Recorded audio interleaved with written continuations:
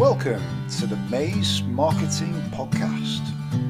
This isn't another podcast about marketing tricks or hacks, but about building effective marketing systems, beating marketing overwhelm, and communicating your expertise. With your hosts, Rob Drummond and Jonathan Wilson. A few subscribers have told me that you often listen to these episodes when you're out and about. Maybe you're out walking the dog, maybe you're on your commute to work, if you have a commute to work at the moment. If it's a bit of a pain to make notes, then we've already made the notes on this episode for you. You can go to mazemarketingpodcast.com/37, so 37, which is the number of this episode. And you can opt in for the notes on the conversation that you're about to listen to. This conversation is about conversion rate optimization, and Chris Daly, who is our guest, shared two techniques which I think you'll find really interesting and are immediately applicable to your paid advertising strategy. So yeah, mazemarketingpodcast.com/37. If you're on the email list anyway, then you should be able to access the notes from the email. If not, just send us a quick email and someone on the support team will get the notes to you. Having said all that, let's jump in with the conversation. I've been managing Google Ads accounts for other people since 2012. And pretty early into my Google Ads career, I realized that there was perhaps three small hinges that swung big doors in terms of results. One is improving the click-through rate on your ads. Another is improving the conversion rate of your landing pages. And another is increasing the customer lifetime value of the people that buy. And I'm sort of sorry to say, really, that I've kind of focused quite heavily in my work on the first thing, so improving click-through rate, and the last thing, so improving customer lifetime value. And I sort of dabble a bit in conversion rate optimization. Like, I know what it is, I know what the tools are. I don't do it as much as I should do. So I'm really pleased today that we've got Chris Daly on. So Chris was introduced to me as a conversion rate expert. I'm really pleased that he's agreed to come on the show and share some of his work and his insights. So Chris, welcome and thanks for coming on. Thank you so much for having me on. I'm excited to be here. Perhaps you can just tell us a little bit about your background and how you got into the world of conversion rate optimization. Yeah, so I know you guys had AJ Wilcox on your show a few weeks ago. My very first job in digital marketing was AJ Wilcox trained me in search engine optimization. And so we worked together. I remember him making sure that if I was ever going to go to Wendy's for takeout food, that I had a coupon for it. He was the market maven of getting cheap food back in those days. So I started out in the traffic acquisition side of things. SEO obviously is about getting, you're trying to get your website ranked on Google, but the purpose is to get traffic to the site. And so I'm familiar with kind of what you're talking about in terms of getting click-through rates up, making sure that you are in front of the right audience at the right stage of the funnel for the right intent. I was in search engine optimization for about 2 years when I encountered a challenge that I'm sure that every marketer has. We were getting a ton of traffic, but we were hardly converting anybody. And so, of course, that just begs the question, well, why aren't people converting? And there's usually one of two answers. It's either the people that you're getting to your site are the wrong people, or in other words, your traffic sucks, or your website isn't addressing what people are looking for, or in other words, your website sucks. And so, of course, as a marketer, I just refused to accept that the traffic sucks. And so then the alternative was, well, let's look at the website. So I started asking around some of the designers that worked at the company I was at. I was like, what do you think is going on with their website? Why do you think people aren't converting? And like, oh, it's not the design. The design looks amazing, so it's definitely not the design. And that just, they wrote off the question so quickly that I was like, I think we ought to figure something out here. So I did some searches on Google. This was about 8 years ago, and discovered an A/B testing tool. It actually was just for landing pages, Unbounce. So I ran my first A/B test through Unbounce.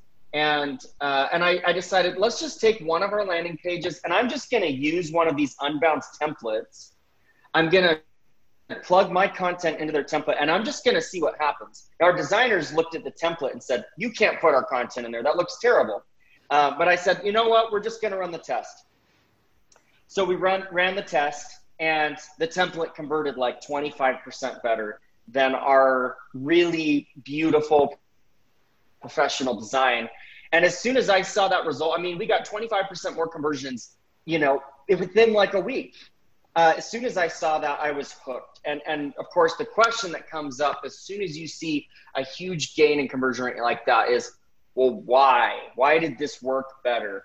And that, honestly, that question of why, what is it that's driving people to convert? That's the question that has been really just driving me for the last 8 years as I have specialized further in conversion rate optimization. So that's kind of how I got into the space. That's one of the alluring things, isn't it? Because you can see that conversion rate has gone up, but you can't see what people are doing normally really while they're on the website unless you're standing behind them. Or, I mean, there's some tools that give you a clue, I guess, like Hotjar. But yeah, I mean, if you can figure out why something is not converting, like, I think as well, like if you double the conversion rate, like you haven't affected any of your traffic costs. If you double your click-through rates, you kind of double you don't necessarily double your ad spend, but your ad spend goes up. It's quite a big win, especially when, I don't know, like, I'd be interested in Jonathan's take on this, but like most of the new accounts that I take on, I look at the website and I just sigh internally, and I'm like, ugh. And then I speak to their web designer and I'm kind of repressing a rant about web designers. Sometimes they're competent, sometimes they're not. The ones that are competent rarely understand conversion rates optimization and this sort of thing. Well, actually, let me just jump in real quick. I'm going to challenge that because in my mind, a competent designer is someone that doesn't think they know everything. A competent designer is someone that is trying to design what the audience wants. In my experience, the worst designers are the ones who are so caught up in the creative side of things, on best practices, on what things should look like, on what colors go well together, that they don't ever think about what the customer actually cares about. So a great designer, in my mind, is someone that is willing to sacrifice a design best practice for the sake of what the audience wants. Yeah, it's a focus on the audience instead of the brand. Yes, exactly. Great. So, so what came next, I guess, and what have kind of been some of your biggest insights from doing this? Yeah. So, I mean, the first thing was, when I first started doing conversion rate optimization, when I first started running A/B tests, the first problem is, okay, well, that first test that I ran, I mean, it was just some template against the current landing page. There was no methodology. I had no idea why that new template worked better, just that it did. Now, that's actually where most people get stuck in A/B testing, is in that stage right there. It's like you tested a big idea, it worked better. You don't really have any idea why, and so you just keep doing big template tests like that because you don't really know how to get much deeper than that. And so that's where I was. And so the first thing that I needed to do is figure out, well, what do you test next? So if you test one web design or one landing page design against another and it works, well, what's the next step? What do you do next? And I mean, the real question is, how do you know what to test, right? How do you decide what is a good A/B test? And frankly, this question and this methodology applies to any marketing medium. You need to ask the same question if you're writing ads, if you're testing ad copy. Well, what do we test in ad copy? Do we test the images? Do we test the headlines? Do we test the descriptions? Do we test all three together? Do we test the landing page destination? Like, what exactly do you test? Of course, the question is yes, you should test all of those things. But what I first did, I mean, so when I was very first getting started, there wasn't a whole lot of information out on the web about A/B testing methodologies. And so I kind of invented my own. And what I did was I said, Well, you know what? For all I know, every single thing on this page is affecting conversion rates. So I'm just going to start with one thing and just work my way through the landing page. So let's start with the copy and let's test different copy. And if that doesn't work, then let's test the image. And if the image doesn't work, then we'll test the button. And if that doesn't work, we'll test the layout. I mean, you know, I wasn't quite this methodical at first. It was just like, okay, well, I know that, you know, that these things were different, so let's go through and test some of these individual things. So, I mean, that's one critical aspect with A/B testing is you've got to isolate. You have to drill down to specific learnings. When you test one landing page template against another, there's usually not one specific learning. There's usually like 15 things that were different. And so you don't really learn anything, right? So if you change the content and the image, you don't know if the change in performance was due to the content or the image, basically. Yeah, and usually you want to know what happens, which is so funny, is you'll test two different designs against each other and they perform the same. I see this happen all the time with website redesigns. They perform the same, and so you assume that you didn't really impact anything. But when you actually break apart a landing page design, I've done this for a lot of my clients who will say, hey, we have this new website design that we want to test. And I'll say, okay, cool, let's test the new design, but let's break it up. Because look, you've changed your navigation and you've changed your hero banner and you've changed your content and you've added products. So let's break it down. Let's test each one of those things. And you know what happens most of the time is half of the changes increase conversion rates, half of them decrease conversion rates. And so if you test all of them together, it looks like there's no impact. But when you split them apart, it's like, oh, look, the new navigation actually decreases conversion rates. But look, the new hero banner increases conversion rates. Okay, well, it's a good thing we split these up into individual variations because now we know the new hero banner works. Let's push that. But we don't want that new navigation, right? And so that's one of the first things that you need to do. And that's basically what I did as I was learning how to A/B test. Is I said, what are all the things that we changed on this new landing page template? Oh, well, we changed the layout. We changed where the content, like the order of the content. We changed what the call to action looked like. We changed the image. So let's go through and let's test those one at a time. Image, then let's run a test on the call to action. Then let's test the content. So that was like kind of my first baby steps into A/B testing was, okay, let's just break down this design that we tested and let's just test each individual element one thing at a time. Because if you change like 6 different elements and the net change is kind of the same, it's like, well, that's kind of an average. It's hiding some kind of outliers, I guess. Yes, absolutely. Well, and that's, so one other thing that is really, one other thing that I think gets a lot of people stuck in A/B testing, I see this all the time when I'll ask companies, have you ever done A/B testing on your website before? And most of the time they say yes. And I'll say, okay, tell me about your A/B test. And they'll say, oh, well, we made this, we redesigned our website and we launched it and we compared our conversion rates after the launch to our conversion rates before, which of course, anybody who's a marketer knows, well, that's not an A/B test. That's just a launch. Yeah. And so the other problem that happens when you do it that way is like you were just talking about with outliers or things that might be skewing your data is your conversion rates might have just been different this week no matter what, right? I mean, it's like maybe COVID hits again this week and there's a new quarantine. And so everybody's stuck inside. So of course, people's online behavior is going to change drastically and it might have nothing to do with your website.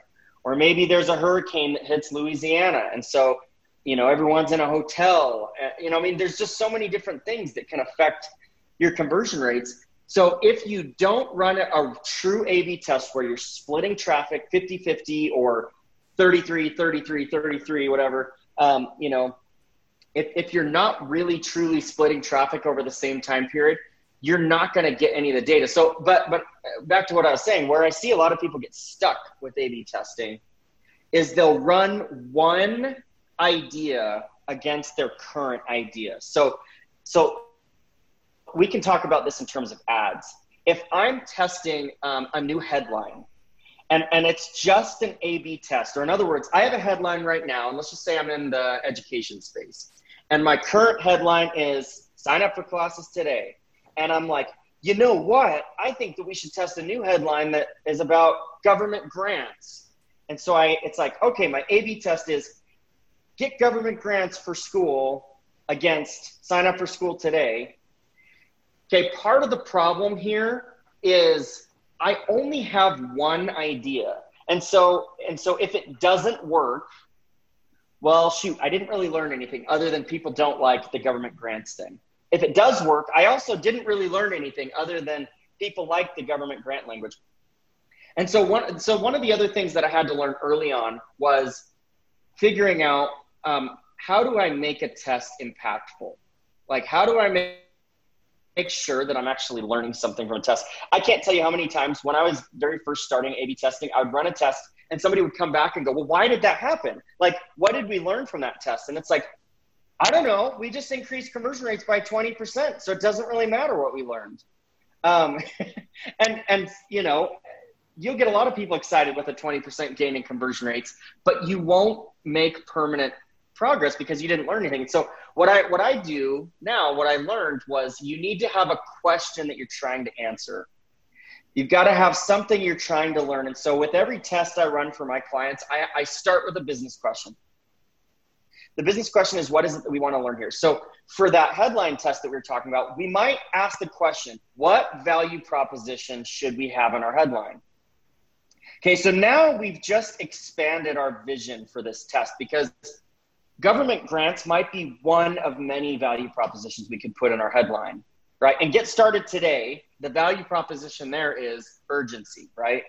And so, but those aren't all the value propositions that we could test. So if my question is, what value proposition should we have in the headline?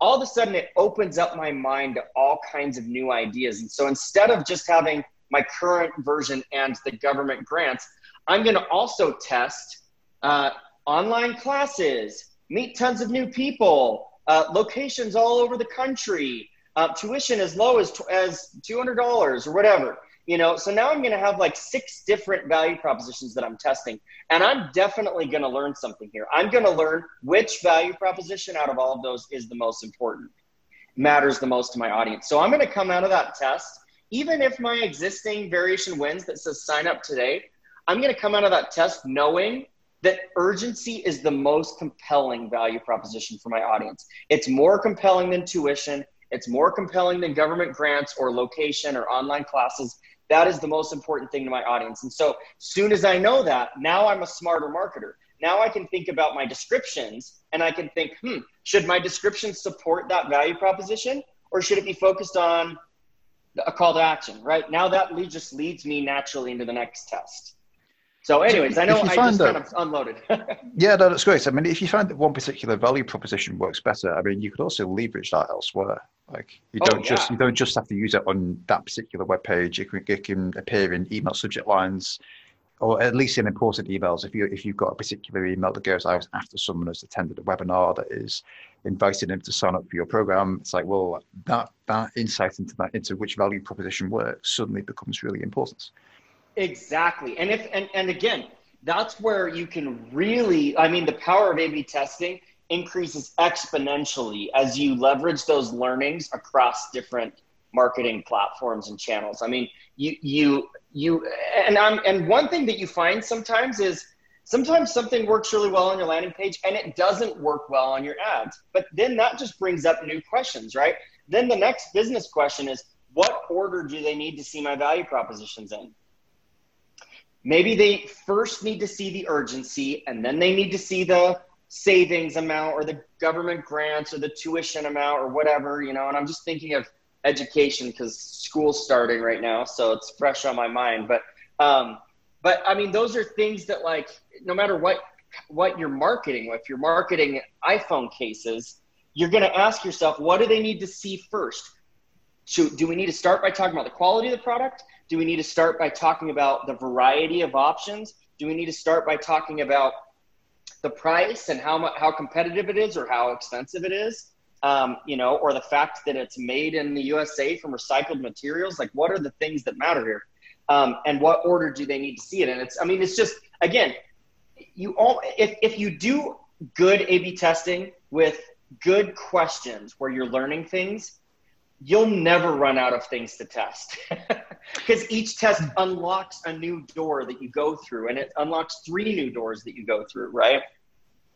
Yeah, there's a degree of thinking up front that you're doing. Like, you're not just opening like Visual Website Optimizer and deciding to like test some stuff today. Right. Yeah, that's not the right approach of doing this. Just like you wouldn't open you shouldn't open the Google Ads interface and just start writing an ad. You should do the thinking before it.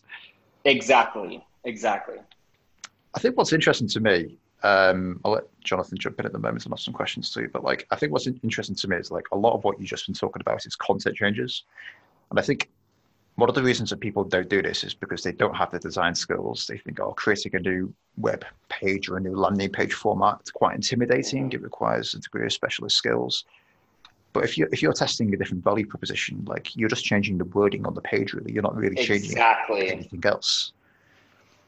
And frankly, those are some of the most impactful changes. So, you asked earlier, what are some of the most impactful things? There are lots of things that are impactful, but typically, honestly, the most impactful thing, I'm going to generalize here. This is not true for everybody, but the most impactful thing that I've seen in general is, number one, what value propositions do you have on your page? This is for landing page. And number 2, where are they? So a lot of times, I'm guessing that most people who listen to this podcast are marketers. If you're a marketer and I asked you, what are your value propositions? You could probably spit out a list of 10 to 20 value propositions, like instantly off the top of your head without even thinking about it. And then if I asked you, well, which one is most important out of that list, or which 2 or 3 are most important, well, then things start to break down. It's like when my little 4-year-old will start asking me questions about how flowers grow. I can usually answer her first question, but she very quickly gets beyond my depth of knowledge. And it's like, well, why? Why does water make the seed sprout? I'm like, I don't know. I don't have the foggiest clue. And so the same thing applies here. If I say, what are your value propositions? You could probably give me a list. If I asked you which one is the one that gets people to fill out your form or buy your product, 9 out of 10 marketers couldn't tell me. And the 1 out of 10 marketer that could tell me is probably BSing. He's probably telling me, like, based on some anecdote of, well, I talked to this one customer and they said it was this one thing. And it's like, okay, well, that's not data. That's just some story that you heard from one person. So a very simple test. So we're going back to value propositions are super impactful. The first test that I will typically run on a site is I will test, what value proposition should we focus on at the top of the page?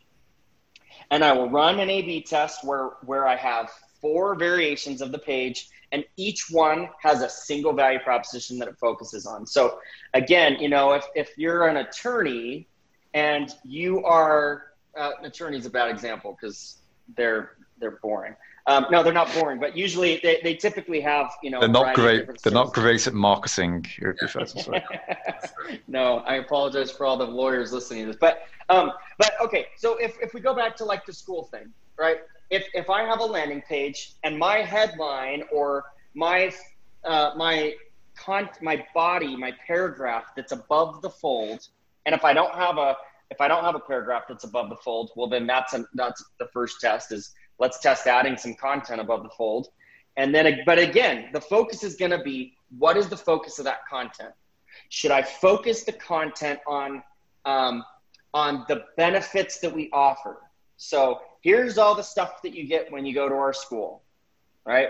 Should I focus the content on the pain point, right? Like, are you tired of making $15 an hour? You want to unlock your potential, or whatever it is that you're going to say on your page. So we've got a benefits variation where we write a paragraph of content that's benefits focused, a paragraph of content focused on pain points, a paragraph of content that is focused on one single value proposition, like the cost of tuition and how ours is better than 90% of schools out there. A variation that focuses on the quality of education. So our teachers are better than 90% of the schools out there because we've got whatever, we have actual, industry experts teaching our classes. Another variation where you talk about how all classes are online and how you can do it at your own speed, right? I mean, you test all those against each other, you're going to learn something really quickly. And that's it. Like you said, it's an easy test to run. If you have a paragraph of content, it's literally just rewriting that content. You can make this test in like 30 minutes. The next test that I typically run after this, so that's test number 1. Test number 2, once we find our winner, is how much content do they want about that thing? So do they want 1 sentence or a paragraph or 3 paragraphs or 3 bullet points? Right? There's another 4 variations. And it's really interesting to see. I had a client actually a little while ago that was in the medical space. So they make hereditary cancer tests that doctors give to patients, right? So they are marketing to doctors. So I look at their landing page and I go, wow, you guys have a ton of content on here. And they go, of course we do. We're marketing to doctors. They're smart. They read a lot. And I'm like, well, how do you know they read a lot? And they're like, well, I don't know. We just assume because they're doctors. And it's like, okay, well, hey, let's run a test. They assumed. I think that's the key word, isn't it? Exactly. And so we ran a test where we tested less content. We tested more content. We tested dumbed down content because they had lots of medical jargon on their page. And we actually had 2 variations that won, the one that dumbed down the content and the one that dramatically decreased the amount of content. And we literally doubled the conversion rate on the page. Doubled the conversion rate just by changing the amount of content. And so again, and I've seen the opposite happen too. I ran a test for Social Media Examiner on the Social Media Examiner blog.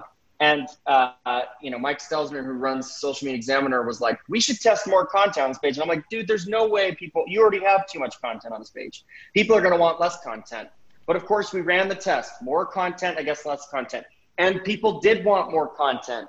And it drove me absolutely nuts because I hate when other people guess the outcome of test results correctly. But I love when I'm proven wrong. That's one of the other things I love. Yeah. That I think marketers can do well adopting is having an attitude of, I want to be proven wrong because if I'm proven wrong, that means I'm learning something right now. Yeah. Right. But those are easy tests. Content tests are easy. I feel like a lot of what you've just been talking about is the assumptions that people make. I think we all make assumptions because otherwise, when it comes to putting a page online, there are so many tactical decisions to be made. Yeah. That it's easier to make that you basically have to make some assumptions about what people want. Yes. Otherwise you never get anything done. So yep. I guess what you're doing is coming in from an external perspective and questioning some of these assumptions that have been made, I guess. Yes, and you're absolutely right. You have to start somewhere, right? I mean, like you have to just get a landing page up sometimes. But the dangerous part, here's what I see happen over and over and over again. People make a bunch of assumptions, and at the time they recognize that they are assumptions. They build a landing page or a website, they launch it, and then it starts to work well. Now, this is like the danger of success is you just assume, now all of those things that were assumptions before, you just assume that all of those things worked. And so now they're no longer, in your mind, they're no longer assumptions. In your mind, they are fact now. And I can't tell you how many conversations I have with businesses where I say, well, why do you have a scrolling banner on your home page? And they'll go, well, we designed this new site and it worked really well. So our audience likes scrolling banners. And it's like, well, hold on. You just jumped from A to Z, man. Like you just went from a completely new design to people like scrolling banners, but you didn't actually have that data. You just knew that your new site worked better. What if people hated the scrolling banner, but they liked the rest of your site? And so that happens all the time where we start to lose track of what are our assumptions. And so that's where like my recommendation is you need to keep a log or a list of what are the learnings that you have data proving. And when did you learn that also? Because, occasionally I'll encounter companies that'll say, oh, no, we did A/B test that. And I'll say, well, when did you A/B test it? 3 years ago. Where is your documentation of that test? And can you show it to me? Because otherwise it's just an assumption, basically.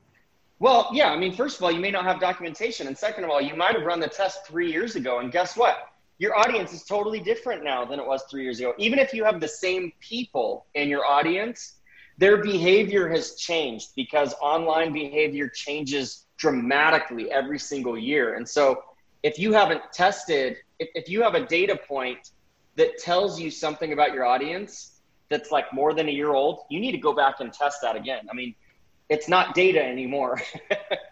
It's ancient history. I just want to hammer home the point really that like the learning out of this is so important, and like the learning of what you tested like a year ago, you have to make notes on these things and take screenshots of the 2 pages. Yes. If nothing else, put them in a Word document, record how many visits each one had, what the conversion rate of each one was, so you got that trail of testing documentation, I guess. Especially this year, I mean, if there's ever been a year when last year's data does not apply any longer. Yes.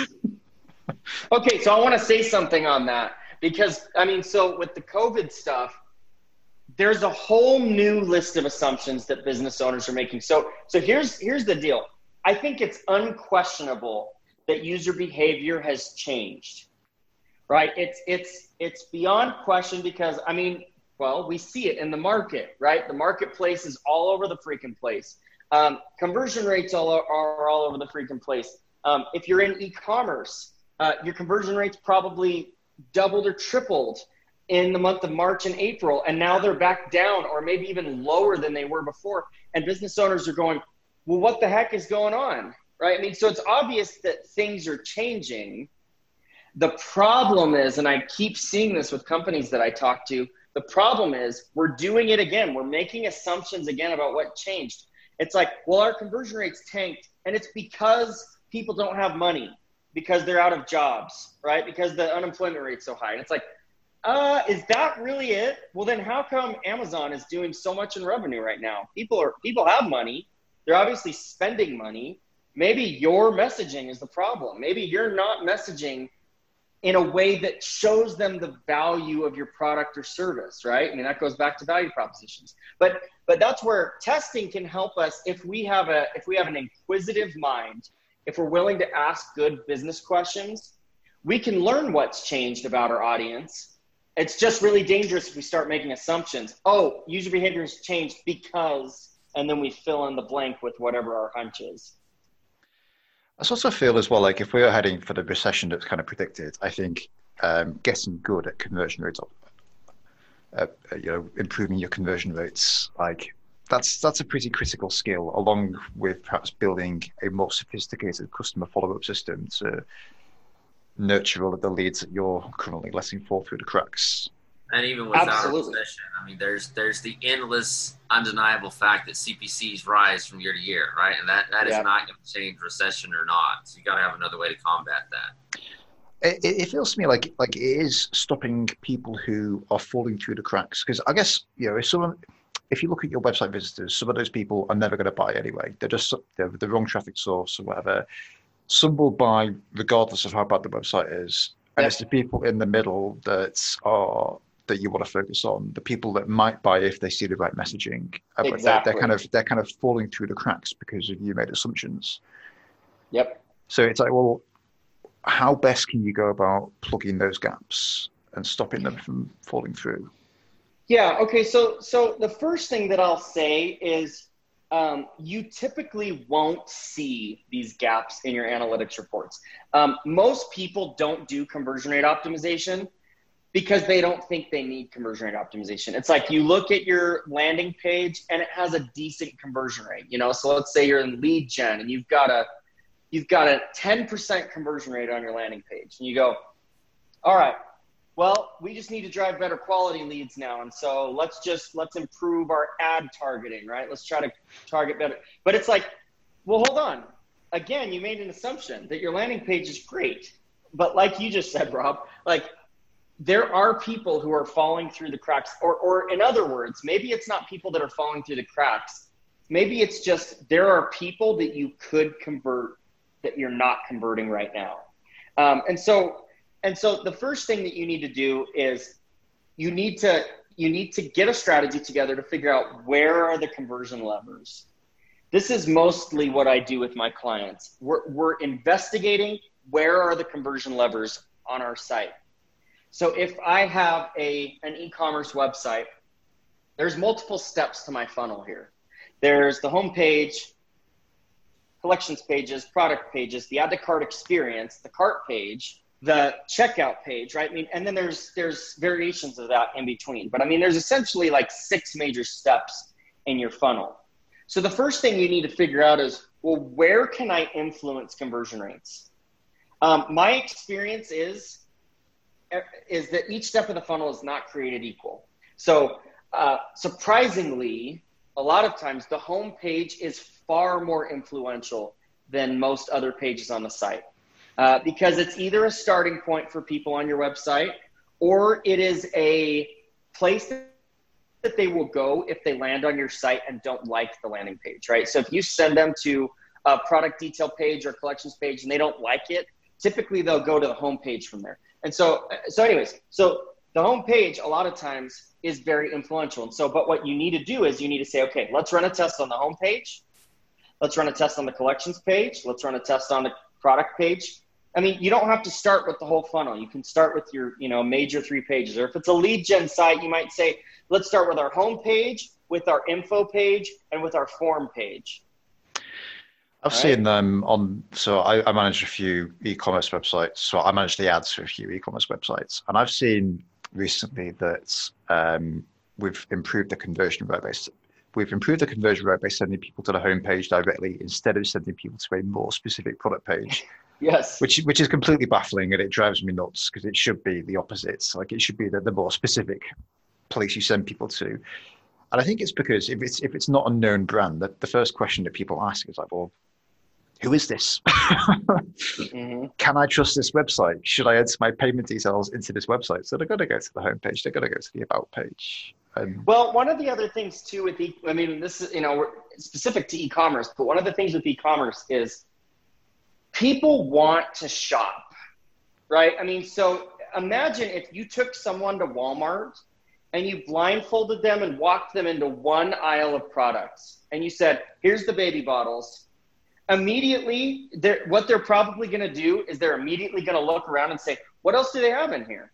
All right. Like, so part of the reason that home pages tend to work well is it's like a choose your own adventure thing. It's like, we're not taking you straight to a product page and telling you to buy this one product. We're going to let you find the right product page. People really like feeling empowered and feeling like they chose the product that they ended up seeing, even though they choose it when they click on an ad. But when you choose a product and you click on an ad and you know that company has other products, the question is just constantly in your mind, am I sure this is the product I want? Right. And so anyways, so we go back to this, to this point of conversion levers. Okay, so if our homepage is a major conversion lever, well, we need to make sure we start testing some of the big things that are on our homepage. So here's where I typically start. I start with a test I call an existence test. So, I mentioned that one of the places that I will start is value propositions. And that's true if you're on a page that has value propositions. Now, home pages do have value propositions, but if you're an e-commerce site or even a lead gen site, your home page is a combination of value propositions and call to actions, right? So if you're an e-commerce website, you are going to have a bunch of stuff on your homepage. And almost always you have too much stuff on your homepage. You're going to have your categories of products. You're going to have your best-selling products. You're going to have your new arrivals. You're going to have some dumb hero banner that's like whatever your latest product was. You're going to have your Instagram I hate feed those for hero banners. Right? I know. Yeah, you're going to have your Instagram feed for some reason. You're going to have, and then like a subscription widget. Right? You've got all this stuff. And all of those widgets, they slow the page down. I'm like, yeah, it's not going to convert if it takes 10 seconds to load. So. Yeah, well, yeah, I mean, you're slowing down load speeds, but you're also giving people a ton of crap that they probably don't want. So I start with an existence test on something like a homepage. And what an existence test is, this is also another very easy test to build. I'm going to go in and I'm going to create one variation for each element on the page where I remove that thing. Again, in VWO or Google Optimize, it's as simple as clicking on the element in the visual editor and clicking remove or hide. And what that does is, so you're going to have 5 variations. Variation 1 is removing our hero banner. Variation 2 is removing our best sellers. Variation 3 is removing our Instagram feed or whatever. What that is going to immediately do is it's going to help us find out what is helping our conversion rates and what is not. There's always at least one thing on each page of your site that is going to be hurting conversion rates. So that's one quick way that you can start to stop, you can start to identify where some of that bleeding is happening or where some of that drop off is happening. Because a lot of times what happens is you have too much stuff on the home page and people click on it. So people click on one of your best selling products because they're like, well, if it's a best seller, then it must be a good product. When in reality, they're not that likely to buy your best selling product. They actually would rather see a different product, but they just click on it because it's there. They end up on your product page. They don't like the product. And instead of going back to the homepage and shopping, they just leave. And so if you take off your best sellers, and again, I'm not saying that best sellers are not good to have on there. I'm just saying you're going to find something on there that is taking people down a black hole that they never come back out of. And so anyways, existence tests are one of the best places to start. If you want to try to figure out where are we losing people, what's not resonating with people, that's a quick and simple way to start learning that stuff really, really simplistically. So you're kind of starting off and you're testing different propositions first of all, and then you're kind of doing this existence test to validate that the items that you've got on the page are actually helping you rather than hindering you. And both of those things are really actionable. Like for anyone that, you don't need particular design skills to be able to do any of this. Those are. I actually want to underscore that this is super actionable for anybody, even if you're not a copywriter, you don't know what to say. Like I think a lot of people probably approach CRO with a mindset of, well, what else are we supposed to say instead? And obviously you need to answer that question, but I think a lot of people couldn't answer that off the cuff.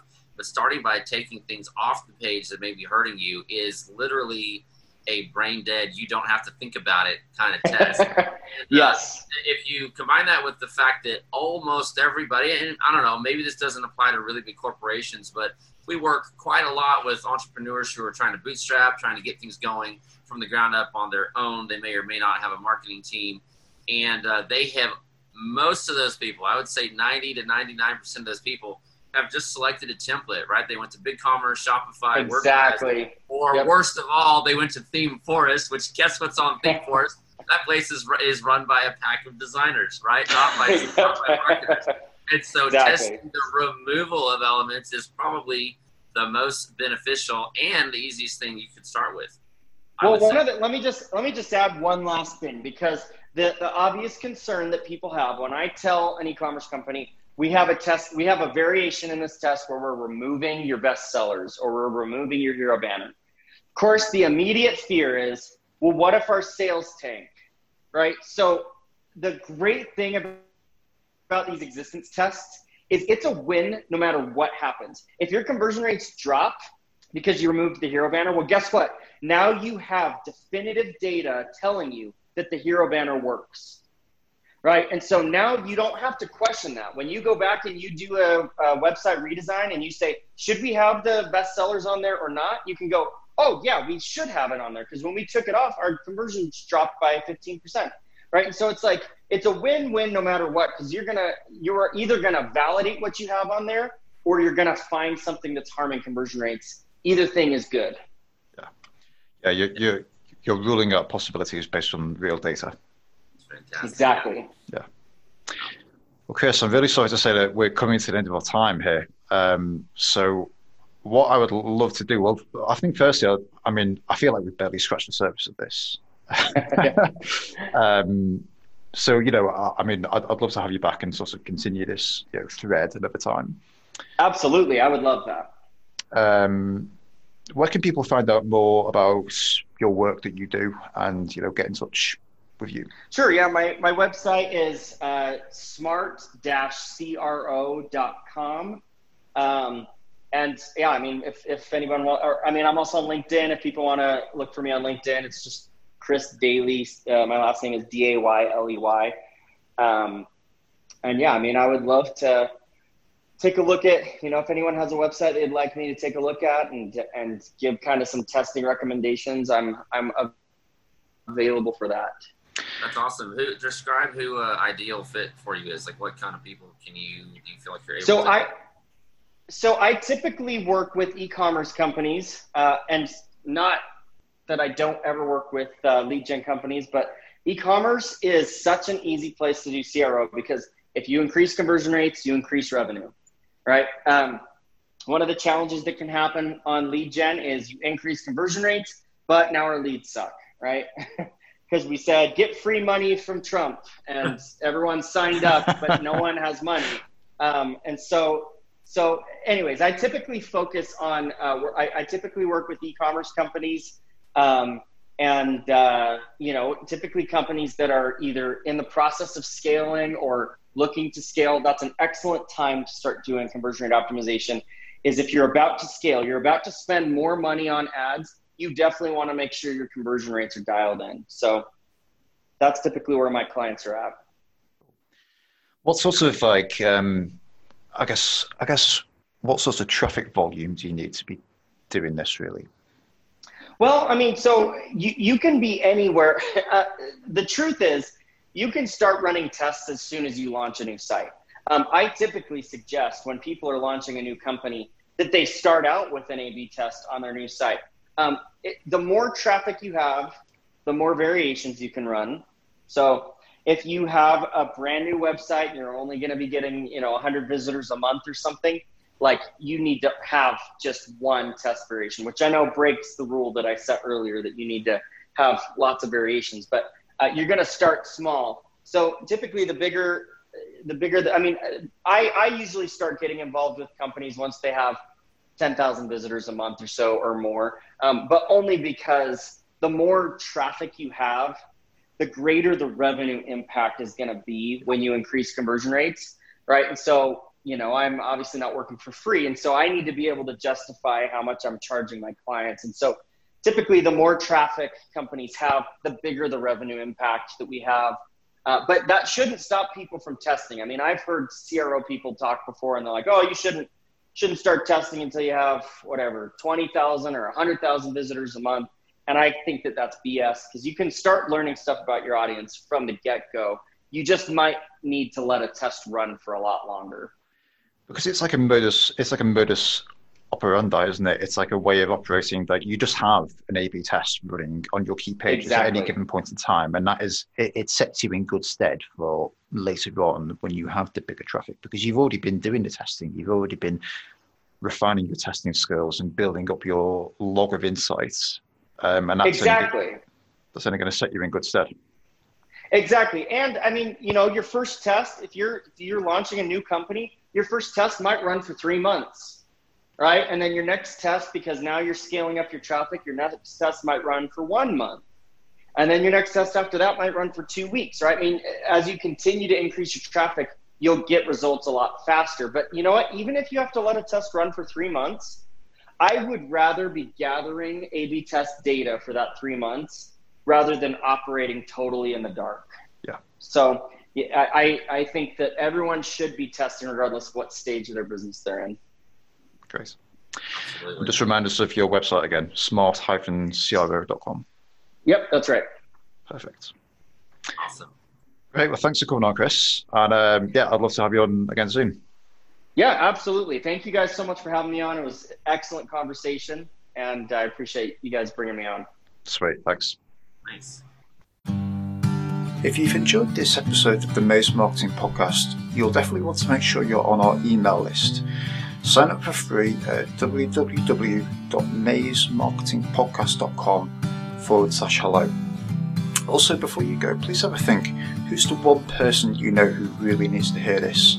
Please forward along this episode. It just helps to spread the word. Thanks.